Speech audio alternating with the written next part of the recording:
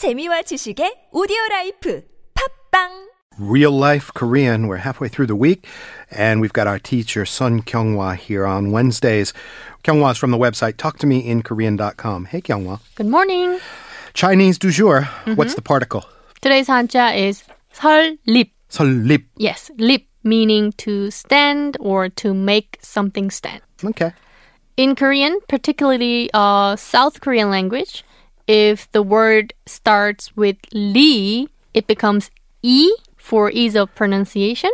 So the words that start with this hanja-based syllable lip are all written and pronounced as ip something.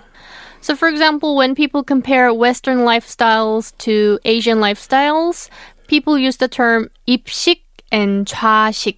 입 is based on this hanja, so it means to stand, and 식 means style. So 입식 refers to the Western lifestyle where people use standing furniture like chairs, beds, desks, and tables, whereas 좌 means to sit. So it refers to the Asian lifestyle where people sit on the floor. One of the first things I spoke to about with a colleague when I first moved to Korea, she had been so surprised at the U.S. concept of standing party. Oh, so, yeah.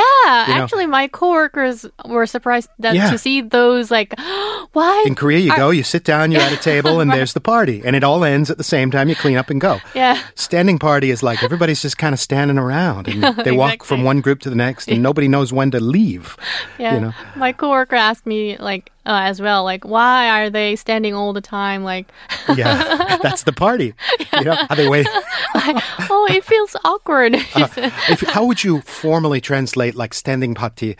You could say 입회, or what's like a pure Korean word for party? Oh, you mean like native Korean? Yeah, 입제 or something like that. No, that's like Sino-Korean word. 입 is a Sino-Korean word. So 서다 is a native 서다. Korean. Yeah, so 서서 하는 잔치.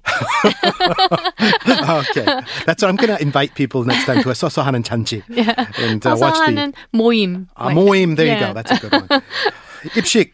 So 입식 is a standing lifestyle. Yeah, so people used to use the term 입식 a lot when they refer to the Western-style kitchens, especially. Do you sit in apartments. kitchens in Korea? Yeah, I mean, in the past, like long Just time sit ago. down and pluck the chicken and all that, yeah. So since most kitchens are Western style now, it seems that people use the term 좌식 more when they refer to the low tables that people use when sitting on the floor. Okay.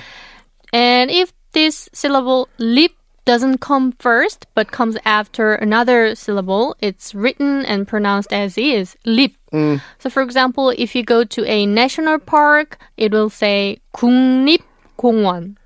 국립 means that it's established and managed by the government for So the lip public good. also means, in addition to sort of standing as a posture, it means like establish. Yes, to found. Okay. So 국립공원 is national park and 국립대학 is national university. So you don't have to enunciate each consonant. You should pronounce it as just 국립, not 국립. And if a local government established it and manages it, it will be called 공립 something, such as 공립학교, public school. On the contrary, if the school is owned by an individual person or a commercial company, Koreans call it 사립학교. Even if it's a person, because 사 I get from like the 회사, right? Oh, in this case, 사 means individual person. Individual person. Yes. But can it also be a company that Yes, does it? that's different 사. Wow. Oh. Okay, so it's always 사, but you're swapping out the meaning secretly there. Yeah, different hanja. Okay. And you ask why Korean is so confusing to all of these 외국인 students. We've straightened out our particle for standing, nip or ip, and that's enough for today. I'll talk to you tomorrow. See you tomorrow.